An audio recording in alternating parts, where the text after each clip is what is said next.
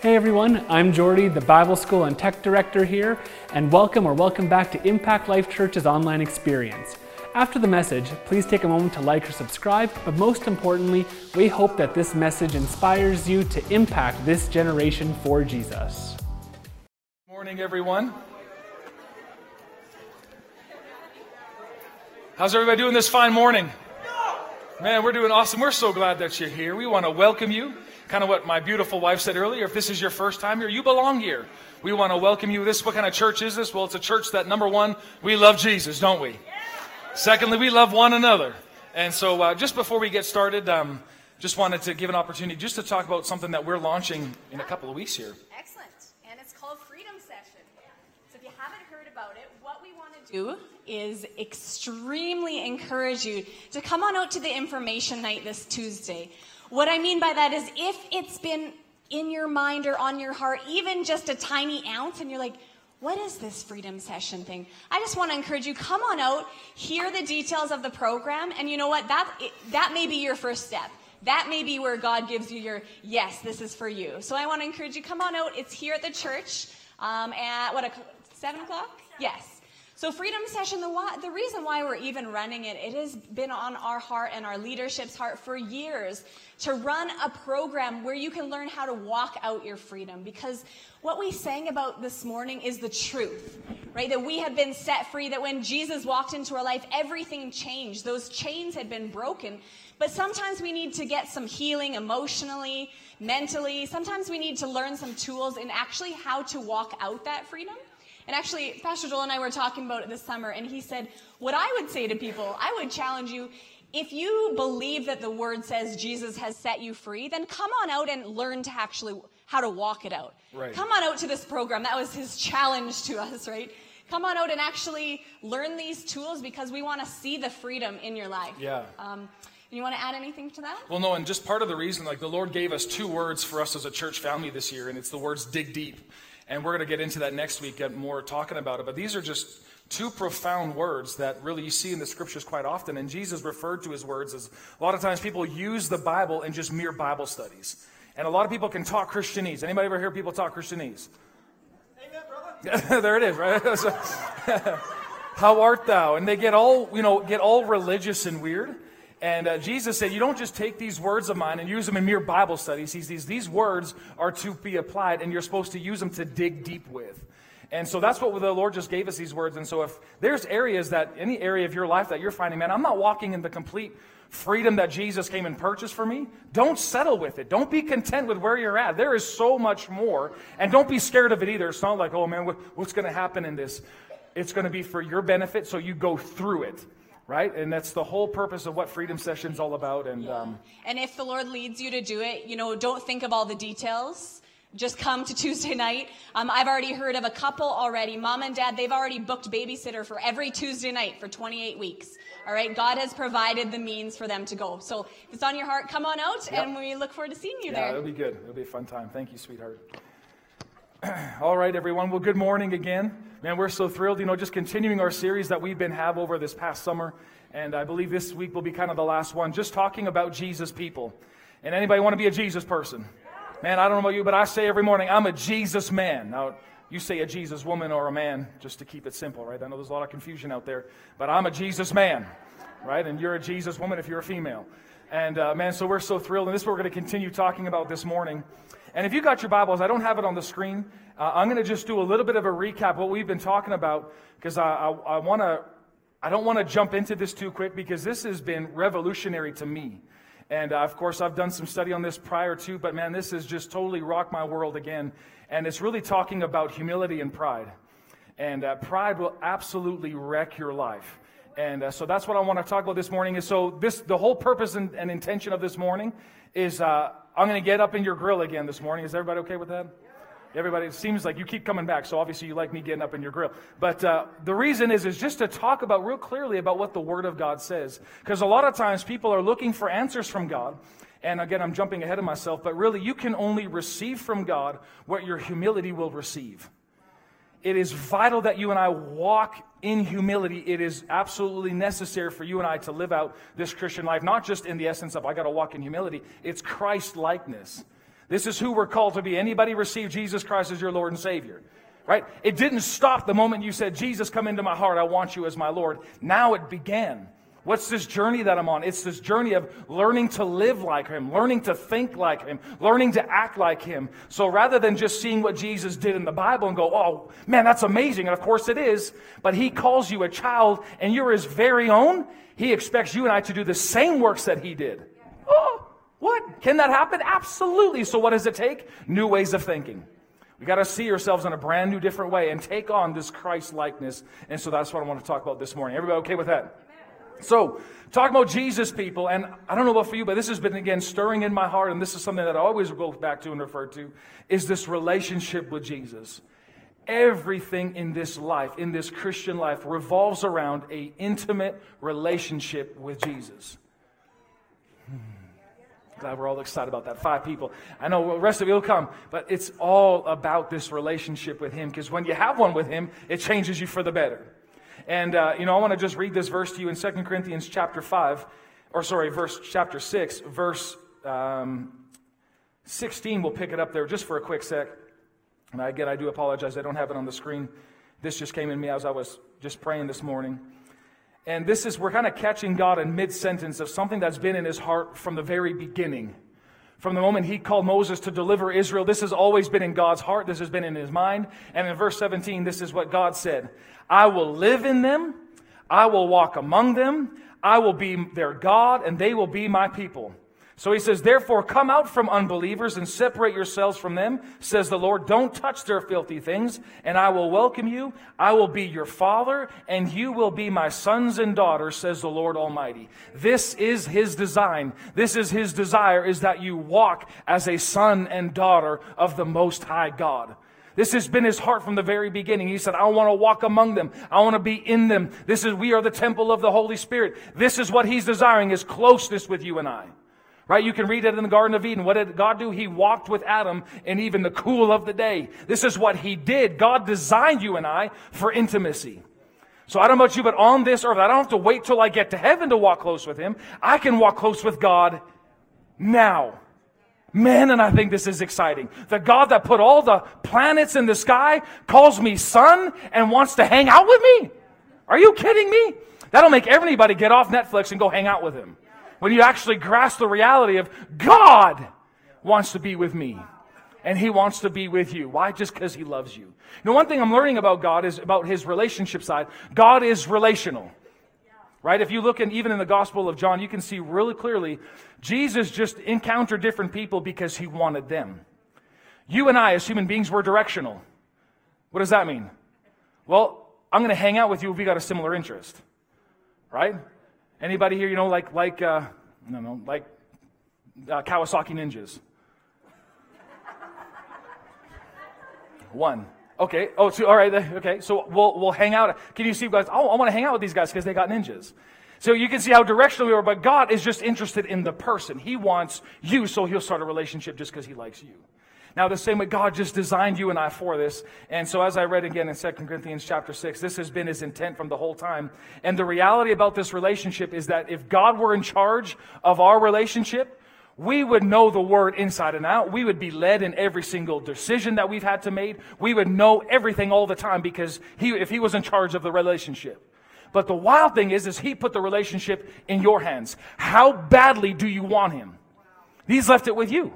He's completely given it over to you. How far do you want to go in God? He left it into your hands. You give God an inch, He will take an inch. You give Him a foot, He takes a foot. It's the opposite on the enemy side. You give the devil an inch, he takes a foot. He's a jerk. God is completely polite.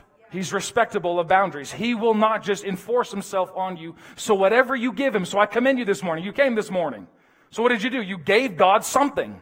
Now God's able to get something to you. So no matter what, don't underestimate God. Whatever you give Him, if it's the smiliest times of the day, or if it's a lot during the day, if it's throughout the day, He will take whatever He can get from you. That's how good He is. Man, I love that. And so we've been talking about this, but the people that know their God, Daniel chapter 11, verse 32, what are they? They will be strong and carry out great things. Now, this is what I'm noticing for myself. We can get, people can get hyped and start talking about the great things. And, oh, yeah, I want to do great things for God. But it doesn't start with it's good to dream big, but start small. I want to do these great things for God. That's great. But it starts with every single day opening the Word of God and spending time with Him. It starts every single day just taking some time, praying in other tongues, fellowshipping with God. It starts with every single day taking time just to sit and listen to what He's got to say. All of that begins you starting to see Him, starting to know Him intimately, and all of a sudden the exploits, the great things being done will automatically come because you know Him. See, a lot of times people are trying to make these exploits happen, make these great things happen, when in fact it's a byproduct of knowing Him. When I know Him, I'll automatically be in line with the works that He wants to do, and they're great. Everything Jesus does is great. Can you see that? So rather than going, oh God, help me do great things, my prayer has changed in, Lord, I want to know You intimately. Rather than, oh Lord, help me be a major blessing to all the people across the nation, changing it to now, Lord, I want to know You intimately. Show me Your heart. I want to love what You love. I want to hate what You hate. I want You, Jesus. So my prayer has changed that way because I want to know Him. Man, and people that know God, guess what? They're dangerous to the kingdom of darkness. Man, one day I'm expecting the devil praying for the rapture to come because everybody just knows Him too strong. All right. I'm glad you got excited about that. Okay. We'll continue on here. Isaiah chapter 45 and 19, I'm going to just read this to you again. Isaiah said, this is what God says. He said, I have not spoken in secret in a corner of the land of darkness. I did not call the descendants of Jacob to a fruitless service, saying, seek Me in vain with no benefit for yourself. Here's the wonderful thing about it, is that when you spend time with God, guess who it's benefiting?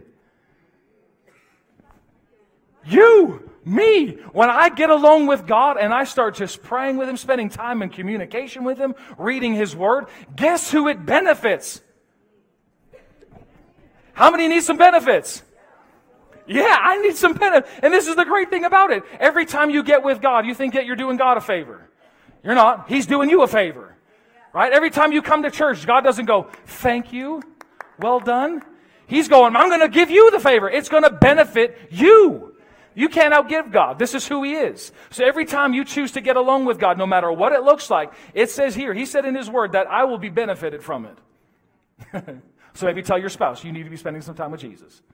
It'd be good for them. Right? This is something that I'm grateful that my wife does on a regular basis. She says, I'm going to leave the family. I'm going to leave all 3 kids with you for a little bit. I'm going to go be with Jesus. Okay. Go get benefited, honey. We'll be fine over here. And so far, so good. Now, again, the purpose of salvation. What is, again, the purpose of salvation? I'm just trying to tie in 5 weeks into one 10-minute segment here. Anybody remember what the purpose of salvation is? To know Him.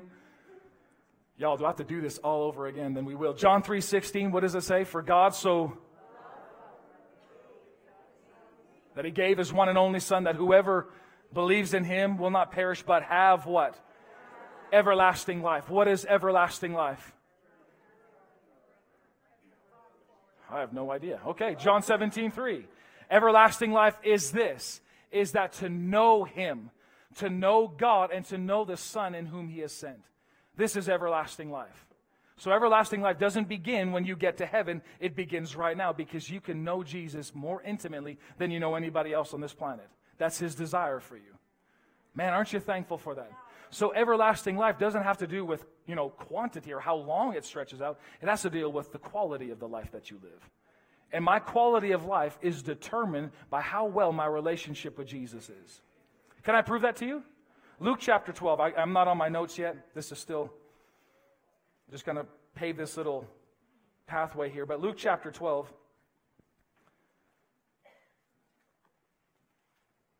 Man, I better be careful I don't get into a whole nother message here. Calm down, Joel. Calm down. All right. Okay, so Jesus is giving a great teaching, talking about heaven, what it's going to be like, and how much the Father loves you. Then in verse 13, everybody see that? Luke 12:13, it says, Then someone called from the crowd, Teacher, please tell my brother to divide our father's estate with me. Jesus replied, Friend. Other translations say, Man. I can see Jesus like he's preaching, and all of a sudden this guy interrupts him. Hey, tell my brother he's got to share the money with me. I can see, man, what? What are you doing? You're interrupting me. Oh, you got it here. Friend, who made me a judge over you to decide such thing as that? Then he said, beware, guard against every kind of greed. Life is not measured by how much you own. How many times you see somebody, you see a nice car, you see a nice house, or you go, man, they must be doing all right. Life is not measured by how much you own.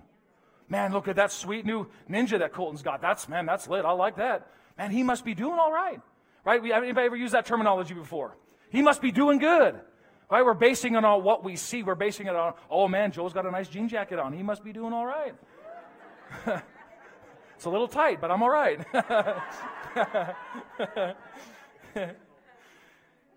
Then you go on, continue on. Then he told them a story, and I'll just, rather than reading the whole story, verse 21, it says, yes, a person is a fool to store up earthly wealth, but not have a, what? Rich relationship with God. My quality of life is not based on what I have. My quality of life is based on my relationship with God. Because my relationship with God will dictate what I have out here. I'm rich because I have God. I'm rich because I'm intimate with Him. I'm rich because I'm close to Him. So again, I want to encourage you, what are you basing life on? How do you know when you've made it or you're doing good? Well, got a good house and got a good job. That's all great. But I want to encourage you, your life is actually measured by your rich relationship with Him.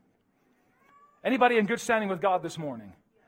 When you wake up in the morning, how does it feel knowing that you're loved, you're accepted, you're known by Him?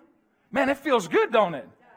Now, this is the whole thing. What we've been talking about is we want to be Jesus people. I want to not just know about this God. I want to know Him intimately. And the next part of this is I want to walk with Him. I want to work with Him. Do you know what I mean by working with Him? The Bible actually says that we are co-laborers with Him on this earth. Did you know that God needs you here? Come on, somebody. God needs you here. God is not taking anybody away early. He's no desire for that. Why? Because that just actually hinders His mission on this earth. He needs you here because in order for God to do anything here, guess what? He needs men, women, in order to carry out the plan of God. Did you know that? So this is the whole purpose, is I want to not just know about Him, I want to know Him intimately, and I want to work and I want to walk with Him in this earth to help carry out the plan that heaven has into this earth. You know, we're not just doing this for fun, church. We're actually here sent on a mission to fulfill what He's asked us to do. Right? And of course, we can have fun. That's great. But don't forget that we're also mission-minded. We got a purpose here. Yes, it's to reach the lost, absolutely. But at the same time, it's also to train up and raise believers to know this. Because what I've been finding more and more in a few things of my travels, I'm looking at this going, the size of a ministry does not dictate how good it is. The amount, the believers I believe in the church, the sons and daughters that know how to use their authority is what I look at going, that's how they dictate what's going to happen and how good a ministry is people that know their authority and are able to use it in this earth.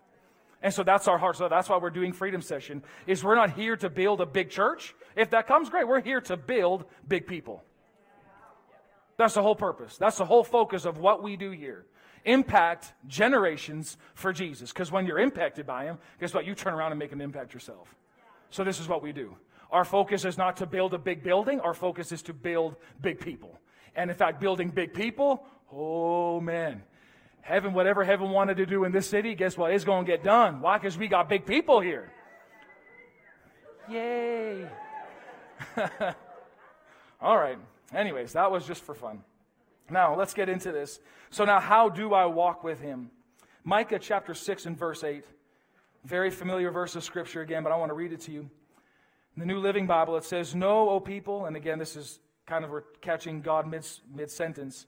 But Israel was offering sacrifices. They were saying, well, does God want us to, all this oil? Does He want this? Can we give Him our children? What can we give God? And He says, no, I don't want any of that. He said, "O people, the Lord has told you what is good." He said, this is what He requires of you, to do what is right.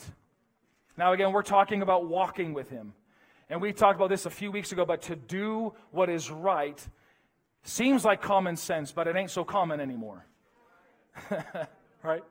And the way that I've really been saying this, and the way that the Lord showed this to me, is we are people who do not cut corners.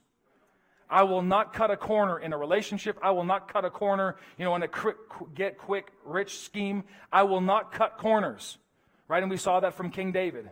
Remember, he went up behind King Saul while King Saul was relieving himself, the Bible says, in the cave. And that David and his mighty men were further back in this cave. And all the men were like, "Gal, go ahead, now it's your time. You can kill him now easily." So David went up there and he cut a piece of corner. He cut a corner off of Saul's robe. And right after he did that, his heart hurt him, it smote him. His conscience was not clear. I can't do that. I shouldn't be doing it that way. That's the type of conscience that I want in my heart. That all of a sudden something's wrong. No, I can't do that. I got to stop for a sec. I got to make this right. We are people who do what is right for the sake of just doing what's right. No, because I want to walk with Him. That's the whole purpose. It's not a religious thing. I got to do what's right, or I'm going to get hurt. None of that. I do what's right because I want to walk with Him. Anybody else want to do that? It's what He likes. I want to love what He loves and hate what He hates. Then the next part is to love mercy. The Amplified actually says to be diligent, to show kindness, to practice being kind. Really? This is what He loves. This is what He's like. To love mercy, to love showing kindness, to practice this. The Bible actually says to practice kindness. So when's the last thing you did something kind? If it takes a while to think about, just start over today. Just start over today. But again, it's not doing it for the sake of being, I'm nice and Christian. I'm doing it out of motivated seeing I've received mercy, therefore now I can show it. So you start to burn out when you haven't seen God being kind to you. So whatever He does, I'm just going to mimic and copy what He does. And then thirdly, this is the one that I want to continue going down the line on, is to walk humbly with your God. How are we going to walk with Him? All right, the three people that answered that. How do we walk with Him? Come on, say it again. How do we walk with Him? Humbly. This is how we walk with Him. So notice what it doesn't say. Walk with pride with your God. Notice, I love this too. He doesn't even say, when you get your life in order, when you finally smartened up as a Christian, then walk with God. He's not looking for any perfection. Do you see anything in there? What is He looking for? A humble heart. He's looking for somebody He can work with. But why humility? Why humility? Well, number one is because it's the only way that God can get His grace to you. It's the only way that grace can come and empower you. It's the only way that you can receive God's strength in order to overcome something, is to walk humbly with Him. Right? I believe this too. In order to fulfill what God has called you to do, humility is vital in it. It's absolutely crucial. Because if you think you know it all, you think you know the plan, and this is what I'm going to do, God's not able to help you. Why? Because you know it all. Right? The second part, why humility?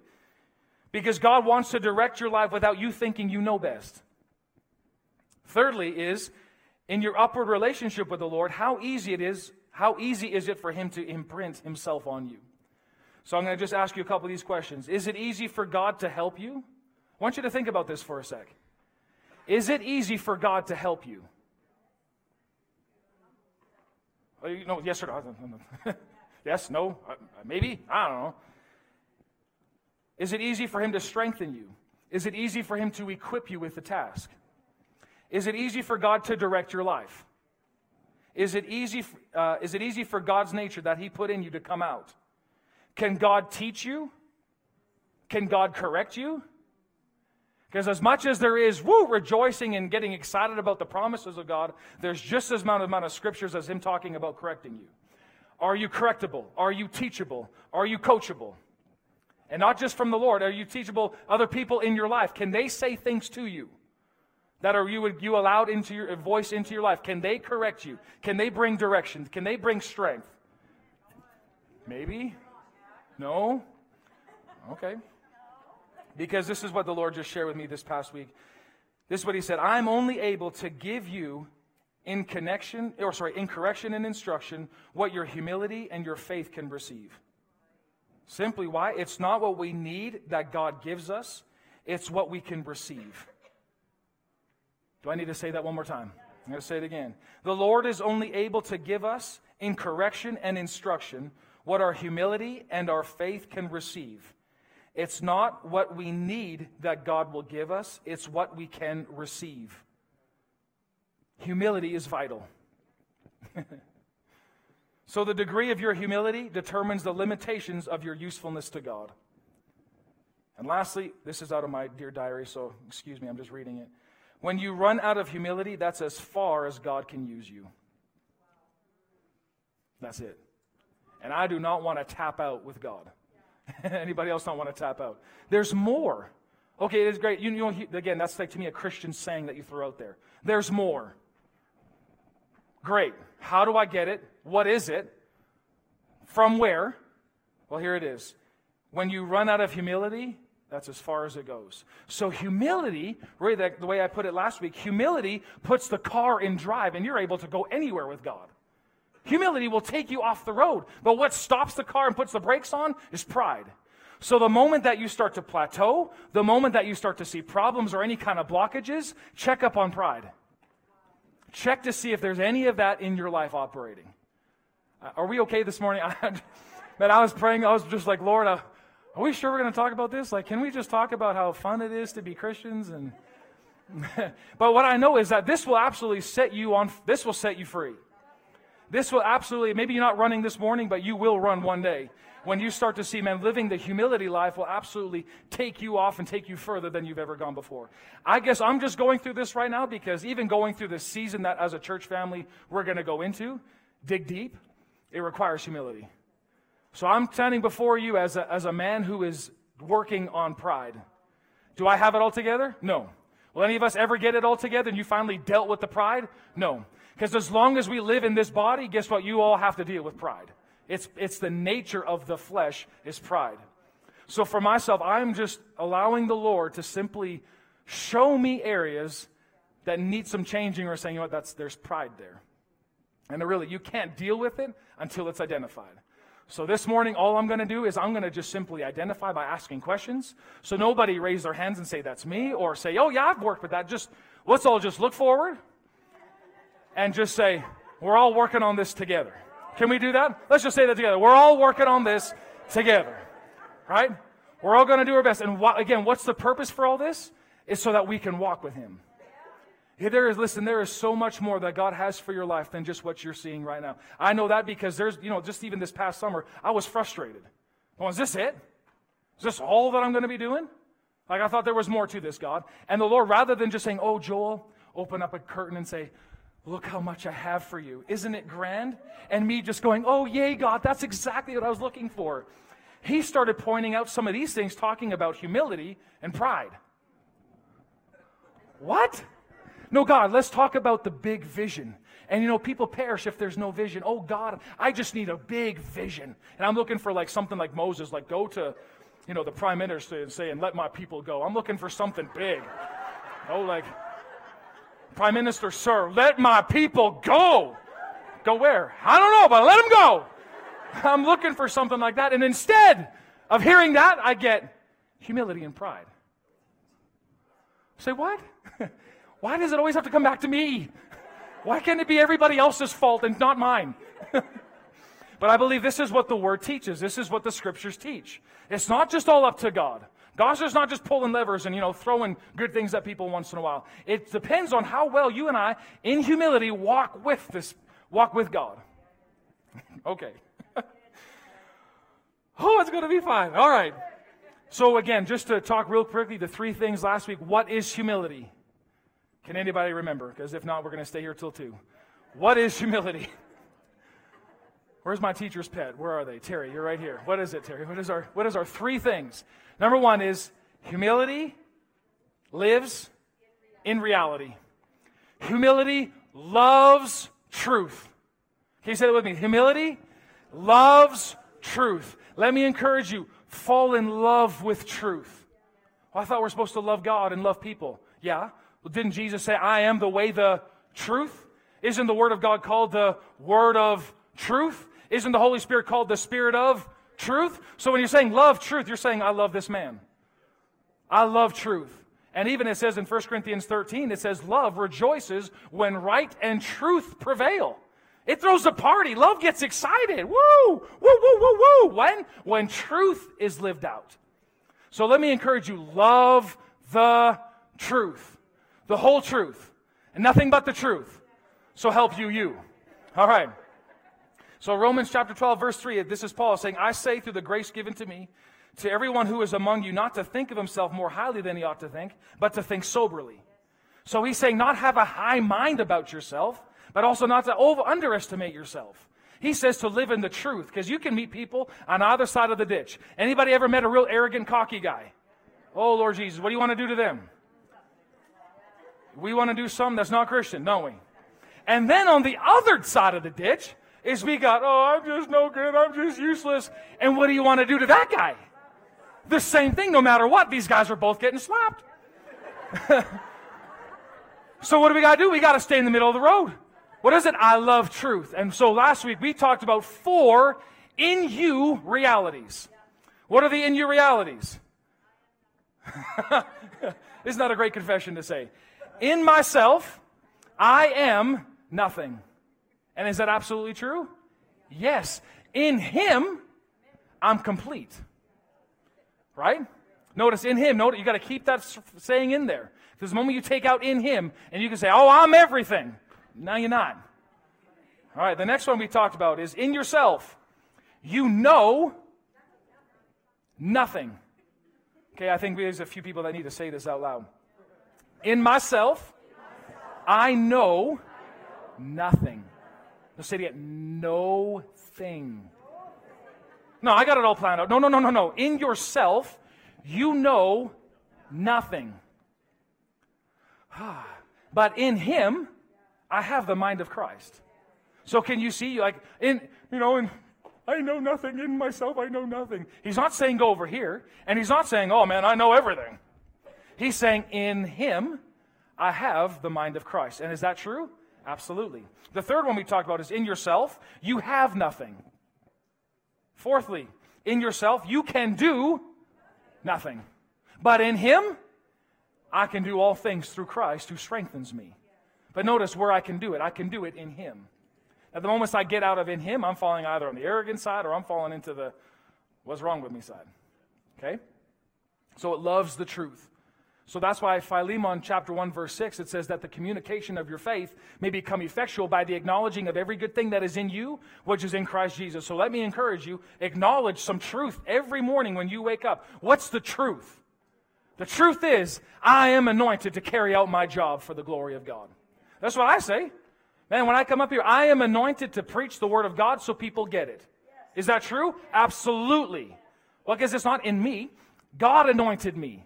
He's given me the ability. It's not me coming up with these nice ideas. It's Him. And I'm so aware that anything good that comes out of this building, it's Him.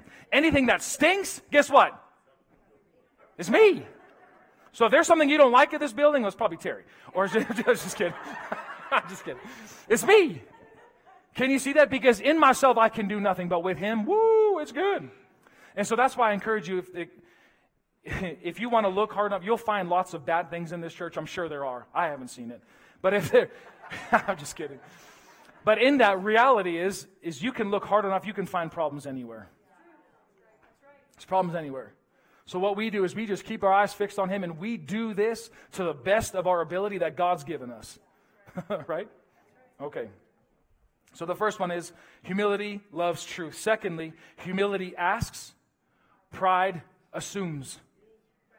Don't just assume that I'm going to do this, or don't just assume I'm going over here. Don't just assume I'm taking that job because it's a great paying job. Ask. Humility asks. Right? Pride just assumes. And a great example, I'm not getting into it, but Mary and Martha. Luke chapter 10. You look at the last couple of verses in chapter 10, and it talks about Mary was so distracted by doing all this work. She was prepping a meal. Right? Remember that? And what was her sister Mary doing? Sitting at Jesus' feet, doing nothing. And she actually interrupted the meeting, said, Jesus, don't you care that I'm out here sweating and toiling and making all this trying to work, and my sister does nothing? Tell her to come help me. Whoa, pride major. What happened? She just assumed, oh, there's a lot of people coming to my house. She just assumed, okay, I got to prep some food. I got to get it all together because these guys are going to be hungry. When just a few days ago, Jesus fed 5,000 with 2 loaves and 5 fish. She could have just went, hey, Jesus, do you want me to prep a meal? He would have said, no, just have a seat, listen for a little bit. You just assumed, rather than just simply asking, right? So we don't just assume things, we ask. The same Holy Spirit that told Jesus to lay hands on someone for their healing is the same Holy Spirit that told him to spit in the mud and wipe it on the guy's eyes. So don't just assume everything, right? Right? It's vital. This is a big one for us. Don't just assume. And thirdly is we have to put on humility. You got to put it on. Everybody say, put it on. It doesn't just come naturally. You have to, on purpose, put on humility. In Colossians chapter 3, I'm going to read it to you. Verse 12, it says, since God chose you to be the holy people he loves, you must clothe yourselves. Say, you must. Man, wouldn't it be wrong if you went to work without putting your clothes on? What would your job? What would your boss do? Yeah, you need to put something on. So the same way, every morning when you wake up, you got to clothe yourself spirit. This is what I'm putting on in the Spirit. I'm putting this on. What am I putting on? Tender-hearted mercy. Everybody put it on this morning? Some of you forget you put your tender-hearted socks on. Then he says, put on kindness. Then he says to put on humility. Then he says to put on gentleness and patience. There's your outfit. You know what? It'll look better than anything else you got to wear out here. Why does he tell us to put it on? Can you guys get verse 13 too? That'd be awesome. Why? Because you're going to have to make allowance for each other's faults. Why do I have to put all that on? Because guaranteed somebody is going to hurt you or offend you. Guaranteed. Why? Because we're people. It's what we do good at. Right? He says, and forgive anyone who offends you. That's why we put it all on. Everybody say, put it on. Don't take it off. Just put it on and then remind yourself, I'm putting it back on again. Leave it on. And here's the thing too, because in 1 Peter chapter 1 and verse 5, the Bible tells us, if you humble yourself under the mighty hand of God, that he may exalt you in due time. God does not humble people. That's just a nice Christian saying. Again, what we're doing is we're putting it all off on God. God, humble me. If you don't, then, well, whatever happens, happens. No, he said, you humble yourself. You bow low. You go low. God's not going to push you down. He's like, you get down there. Stay low. He says, you do it. Everybody say, you do it. And when you do it, this will save a lot of marriages. The Bible says, submit yourselves to one another. What does that mean? I'm bowing low to you. Well, I'm the man. I don't do that stuff. You're an idiot. Have fun on the couch for the next month. Bow low. Right? Can you see pride? We'll get into this. Now let's talk about this. But notice, but if you bow low, then God's able to exalt you. If you don't bow, he can't elevate you. Can you see that? Okay. So now talking about pride. Oh man. And how many know there's so many benefits to walking in humility? Humility people, humble people get the grace. Anybody interested in more grace? I need more grace. I need it. And you know what it says, what is the verse I have here? It's Numbers chapter 12, verse 3. Don't turn there. But this is what Moses said about himself, that Moses was the meekest man on the whole earth. In his generation, would we all agree, he was the meekest man in all the whole earth. And who else was Moses? He was the most used man in his whole generation. So can you see meekness, humility, and being used by God is vitally connected. As long as you think you are something, oh, game over, man. We ain't going past there. Why does God not like pride? Because it's the very nature of the devil himself. It stinks. Okay. All right, are we ready? Dun, dun, dun, dun. Why don't we just smile at our neighbor real quick and just smile at him and say, I love you. It's going to be okay. Jesus loves me. This I know, for the Bible tells me so. But what we're doing is we're just going to take some time just to allow God to identify things in our lives that need some change. Are we okay with that this morning? It's vital, and listen, this is part, so don't just say, this isn't Christian, what's going on. No, it's Christian. Hebrews chapter 12, you can see that God, he corrects those whom he loves. And I don't look at it going, oh man, there's so much that I got to change. Don't look at it that way. Look at it going, okay, I see that. I'm going to make a change.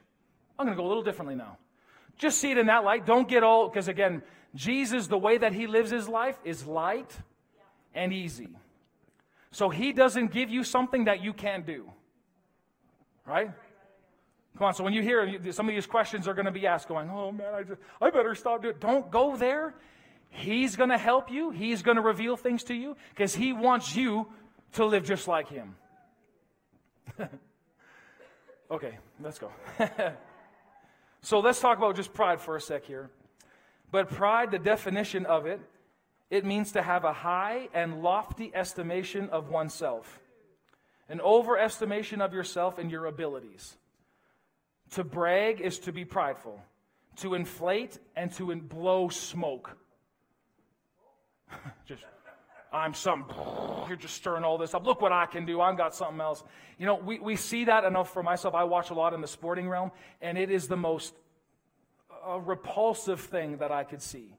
When I see a true athlete that is humble, man, either, passing credit on, saying, oh man, my coaches, my team, and number one, God gave me this. You know what happens when that? My heart instantly goes, I like that guy. I might never even watch the sport again, but I sure like that guy. Right? Why? Because they pass it on. They live humbly. They know they live in truth. Right? And that's vital. Okay. All right. Again, so like I said, everyone has to deal with pride. Why? Because it's the nature of the flesh. So how does God see pride? Now, this has been my prayer, Lord. I want to live like you. I want to love what you love, and I want to hate what you hate. Did you know what? To love God means I also hate what He hates. Can't just love God and then love what He hates as well. I love Him. I love what He does. What He hates, I hate. So let's talk about this. Why does God, or how does God see pride? In Proverbs chapter 6, verse 16 and 17, I think I have it in the New Living, or New King James, sorry. It says, these 6 things the Lord hates. Yes, 7 are what? An abomination to Him. What is an abomination? Now, I grew up in church. Anybody else grew up in church before? Or grew up in before? Anybody grew up in the church? Like, I lived in these pews for I don't know how long. But, you hear kind of things, and oh man, chewing gum in church is an abomination to Him. Going to a movie theater, it's an abomination. Well, that's all a little bit much. Let's just calm down a little bit. But when God says something is an abomination to Him, yeah, I'm going to pay attention to that. Okay, ready? So these are the 6 things that He hates, and then the 7th is an abomination to Him. So the first thing that He says in verse 17 is a proud look. He hates it. Now, when you hear the word hate, don't just go, oh, He dislikes it. No, He can't stand the scent of it. He can't stand the look of it. Other translation, I'll read it to you from the Passion Bible. It says, this is an abomination. Putting others down while considering yourself superior is an absolute abomination. Other translations say haughty eyes. So this at any point is eyes that would look at somebody and go, I got more than them, I'm better than them. Because the Bible even says, I believe that's Galatians 6, anybody who thinks that they are anything really isn't that much at all. So how does God view pride? How does He see it? It's an abomination to Him. So again, now I'm looking to walk with Him. I'm wanting to go the distance with God. So I'm asking the Lord, Lord, show me in my own life the very thing that you hate, the very thing that you can't even stand the look of. I want that out of my life. Anybody else want that out of my life? So I'm really saying, God, go ahead, view it. Check this thing out. Check this thing in.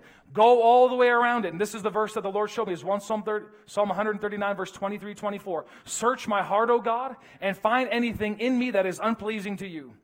Now, what I'm talking about here is going to the next level Christianity. I could have given you a nice, here's a nice message. Everybody could be happy and we all go home. I'm talking about those you want to go further with Him. Anybody else want that? And I'm not just talking I'm deeper in relationship. I'm talking about deeper in the call that God has on your life. There is more because, again, for myself, I'm living with this mindset of eternity. One day, I'm going to have to stand before the Lord and give an account for what He called me to do. I want to make sure it's fulfilled. I want to make sure it's done. And part of that is living in humility. So this, again, is how God views pride. He hates it. It's an abomination to Him. Proverbs chapter 8, verse 13. You guys got that on the screen there? It says, all who fear the Lord, what will they hate? Evil. What does it mean to fear the Lord? Does it mean to be scared of Him? No, it means to be reverential. To be, God, Lord, I honor you. You're number one.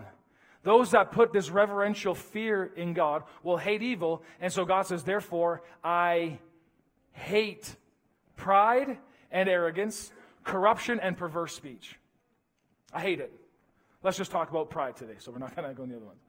This is what he can't stand. Proverbs chapter 16 and verse 5. Exalting yourself is what? Disgusting. I just watched Hitch the other day, and Albert Brenneman does that. Disgusting. Exalting yourself is what to the Lord? All right, 3 people heard that. What does your Bible say? Exalting yourself is disgusting. What is disgusting? Exalting yourself is disgusting to the Lord. For pride attracts his punishment, and you can count on that. Oh, maybe it was just good to laugh. So what I'm doing, I'm going, thank you, Lord. I'm going to identify it. I want it out. Go for it, Lord. Let's get this out together. Right? Proverbs chapter 21 and verse 4, it says, arrogance, superiority, and pride are the fruits of wickedness and the true definition of sin. I said, I hate it. All right, so when pride comes, so not only does God hate it, but when pride shows up in a person's life, look what happens next. I believe I have Proverbs chapter 11, verse 2. It says, proud men, when pride comes, then comes shame. And what are we dealing in this world more than anything? Shame. What's the cure for it? Oh, just prayer. Prayer will help. Oh, just confessing the scriptures will help. Humble yourself. Because when pride comes, then comes shame. Oh, I'm so ashamed. Oh, you know what? Part of it, too, is I'll kind of jumping ahead. But even any kind of form of embarrassment is a form of pride. Why are you embarrassed? Well, I don't want to look stupid in front of people. I don't want to look bad. Where humility just is, this is it. Here I am. This is a big one for me. Because I remember when I first started dating Jamie, I mean, again, I'm an Enneagram type 3. So for those of you that follow that, I'm a 3. And so for me, my slogan is image is everything. So I need to look good in order to feel like I'm doing something important. So I remember my first date with Jamie, I lied through my teeth. Again, that's another form of pride. I told her basically I went to the moon and back and survived without an astronaut suit. I was something else. I did this. I did that. And all of a sudden we're talking and going through this whole thing, and she's looking going like, wow, you're something else. I'm like, yeah, I sure am. You sure am. And what is it? Humility loves truth. And, you know, I missed a verse, but Obadiah chapter, there's only one verse, but verse 3, it says, because of the, I have it written down. It says this, the pride of your heart has deceived you. So what's happening now is I'm living in a deception. I'm living in something that's not true, but I think it is, and I'm deceived. And here I'm living this whole thing. And I remember when Jamie and I first got married, so this is while we were dating, so I'm like a hot shot, I'm all this, I'm all that, and basically God's gift to the world and her. You're laughing, this hurt. And then I remember I started falling in love with Jesus. I just started falling in love with him. I'm like, man, you are something else to me. He is so kind, even in my stupidity. And I remember I would just spend some time in praying in other tongues. So if you don't want to walk with him, don't pray in tongues. Okay, I'll just tell you that right now. Don't do it. So I spend some time just every evening. I would just be with him for a good part of my night. And all of a sudden, he told me I had to clear the air with all the lies that I presented on our first date. God, it doesn't matter anymore. We're married. I'm good now. I don't need to get her anymore. It's good now. I don't want to lose this. That's how bad it was. God, I don't want to mess this up.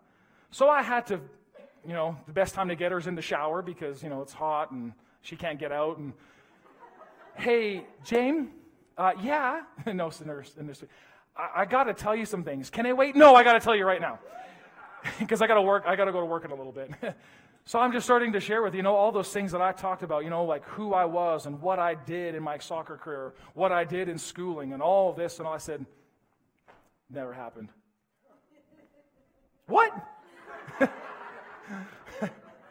And it wasn't like an invitation to jump in. That was more like, what's wrong with you? What?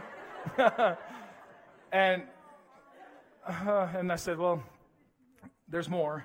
And I had to keep going down this whole thing. And it hurts so good. Because what I'm doing is I love him. I want to walk with him.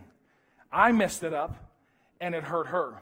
Now, here's the thing that I'm really learning even in my life right now is talking about godly sorrow and natural sorrow. Godly sorrow is so good. It has a different viewpoint, though, than natural sorrow. People have this natural sorrow, but natural sorrow, it actually says in 1 Corinthians chapter 10, it leads to death. What is natural sorrow?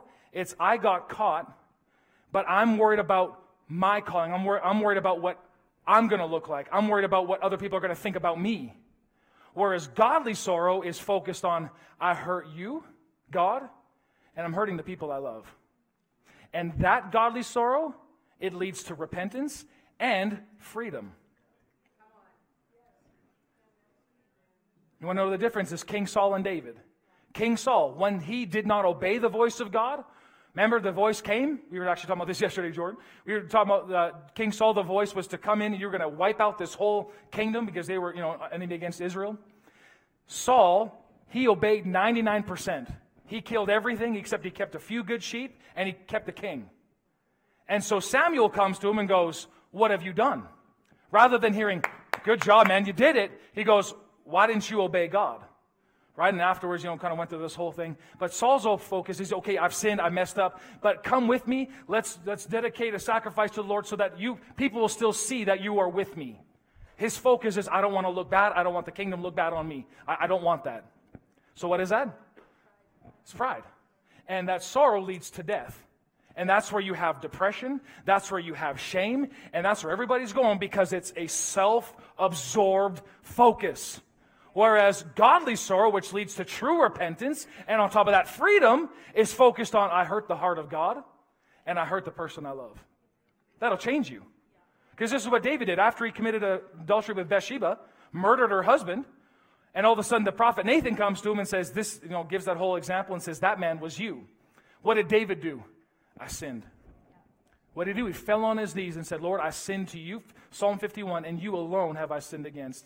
Lord, spare not this, protect Bathsheba, this baby. I messed this up. Don't put it on her. And what happened to him? He got restored. Can you see the difference in this? It's all self-focus on that. Okay. Proverbs 16:18. So anyways, I made it up with Jamie. We're good. But was that easy? Oh, God, no. I was her knight in shining armor until I walked in humility. But you know what the real thing is after I walked in humility, I became the knight in shining armor. Anyway, Proverbs 16, verse 18 in the Message Bible, it says, first pride, then the crash. The bigger the ego, the harder the fall. No matter what, when you go up, you will come down. If you build yourself up without God exalting you, you will fall down real fast, and it'll hurt. And lastly, Proverbs chapter 29, verse 23 in the Passion, it says, lift yourself up with pride, and you will soon be brought low. And the word low, if you study that out in the Aramaic actually says the word, you'll be brought to depression. This is where it all stems from. Rather than just throwing pills at all this stuff, and don't get me wrong, if you need some of it, go for it, do it. But the reality says, lift yourself up with pride, and you will soon be brought to depression. If you puffed yourself up anywhere, it's the result. But he says, but a meek and humble spirit will add honor to you. But the good news is, look, we're walking in humility, aren't we? So what's going to happen? Honor. Honor's coming your way. Can you see this? Are we okay? I know you're quiet. You're probably taking it in, but it's okay. And a great example of this, you can read it in Daniel chapter 5, King Nebuchadnezzar. He was so puffed up in pride, and the end result of him is he lost his mind. And he became like a donkey eating grass for 7 years. Remember that story? And it says, finally, when you realize where all your wisdom comes from, where all this kingdom came from, you will be restored back to your sanity and reclaim your kingdom. Guess what? He was there for 7 years, and the Lord brought it back to him, and he came back and reigned again as a king, and he gave all the honor and the glory to God. Now read it in Daniel chapter 5. It'll rock your socks. This is for real. Right? You can see it in the world around you. This is for real. So, symptoms or indicators of pride. So can we just talk about it? Because what is pride? It's so subtle. You may not even recognize it. And for myself, until I started saying to the Lord, Lord, show me if there's anything in my heart that is unclean, Psalm 139, verse 23, that's not right before you, show me. And so all of a sudden, he started showing me areas in life regarding pride. And it's just not some big drastic things, it's just little things. Like, can I show you? All right, I just need to make sure you're all okay. Are we okay? All right, I can see everybody, the white in their eyes. We're okay. So the first question is I want to ask you is, and that the Lord asked me, are you always speaking of yourself?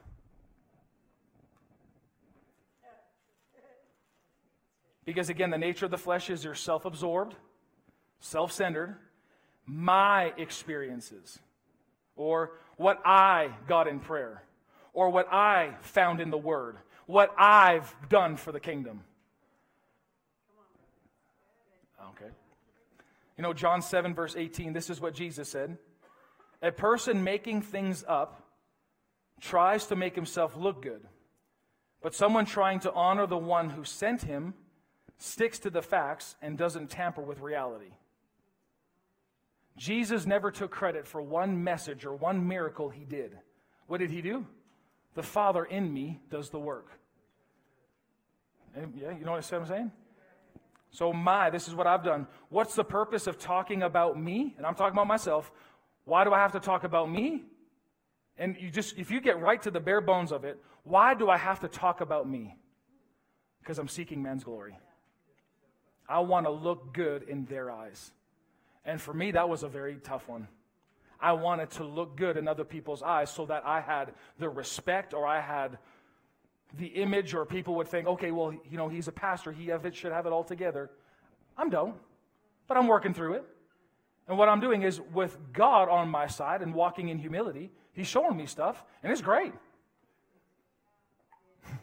I'm okay.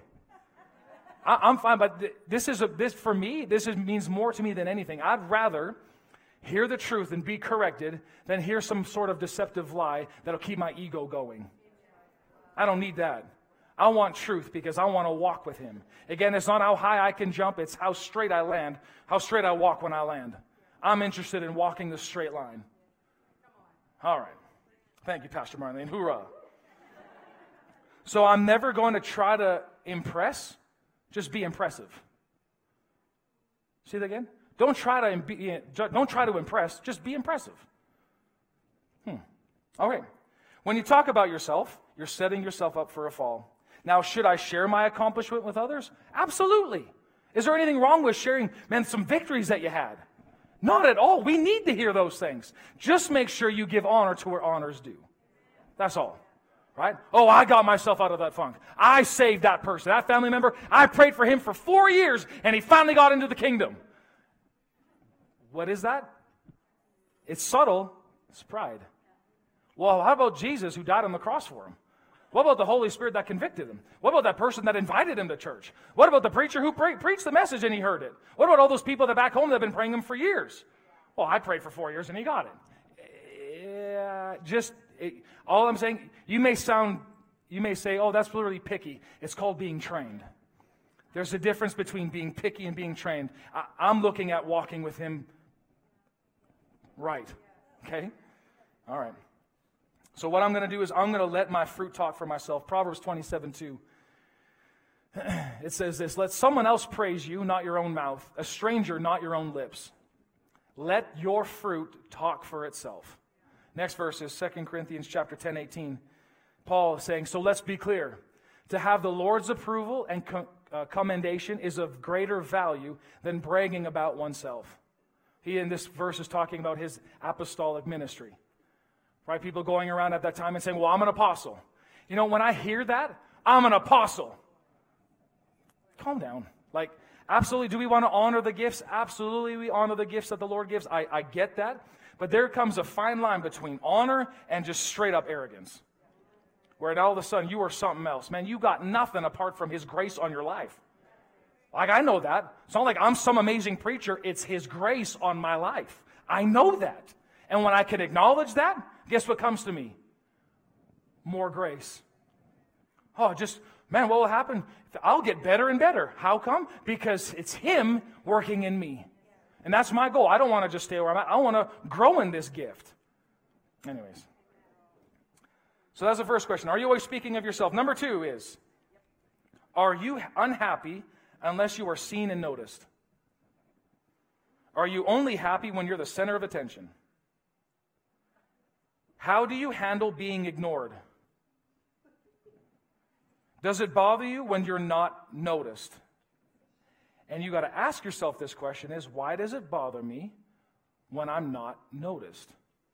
And again, if you get to the very bottom line of this whole thing is pride. I want people to see me. These are questions the Lord asked me. So I'm just asking y'all. Right? You can do them with you what you want. Maybe the Lord's asking you different questions. But this was a big one. Are you unhappy unless you are seen and unnoticed? You know what my answer was truthfully to that? Yeah. I am unhappy. Why am I not the center of attention? I'm a pretty funny guy. What was that? Pride. So what did I have to do? I had to learn to back up a little bit. And at the same time, when I come in anywhere, even if nobody even noticed me. And this is a big one because, growing up in the family that I did, and thank God for it, it's good. But a lot of times I wanted to make sure I'm the best. I had to look the best. I had to be the best. And if that carries over into ministry, did you sit in the front seat? No. Well, then what are you? That's how I looked at it. That's how I took it and go, I'm a failure. If I'm not in the front, what good am I, what use am I to anybody else on this green earth? So you know what I did this last ministers' conference I was at? I sat in the very back. Why? Because why do I have to sit in the front? To be seen of men. So what am I going to do? Park my behind in the very back seat. Not that I wasn't participating, not going like, oh, I just don't care. Just going, no, I'm proving to myself that I'm okay being ignored. I hope you're having fun, because this is hurting me, all right? I'm sitting in the back for no other reason simply than just to prove to myself I don't need people to notice me. And I was by myself. I don't need to be noticed. Because listen, I've tried making a name for myself. How did that go? Not good. And I got God on my back on that. Not fun. So what I'm going to do? I'm going to humble myself before Him. Now, it doesn't mean that everybody in the back row is humble. Do you understand what I'm saying? That doesn't mean anything at all. Doesn't mean if you go for the front seat, that doesn't mean that you're arrogant. Doesn't mean that at all. For me, I was running to the front because I wanted to be seen. Oh, hey man, what's up? Just sitting in the front. Oh, you're in the back? Oh yeah, that's cool. if you don't do much. That's the mentality. I had to ask myself, why, how am I? Why do I want to run there? Like, ask yourselves these questions. Anyway, that felt good. Why did it bother me when I wasn't noticed? That's why. But thank God, I want that out. Why? I want to walk free of that junk. Because you know what happened to me? I would get into a dark place. If I didn't get it and if I wasn't noticed, I'd just go, I'm of no use. I put my value based on what other people thought about me. My joy was in your brain. Seriously, that's how I lived my life. I'm happy based if you're happy with me. Oh, God, and a lot of people are angry at me. I can't get any fun out of that. Anyway. Number 3. I hope you're writing these down because this is agony for me. Okay. How do you handle being treated unfairly? What happens if you get the wrong order at a restaurant? Somebody at Starbucks makes your drink wrong. Somebody better answer me here. I've been in restaurants. I'm not going to name names.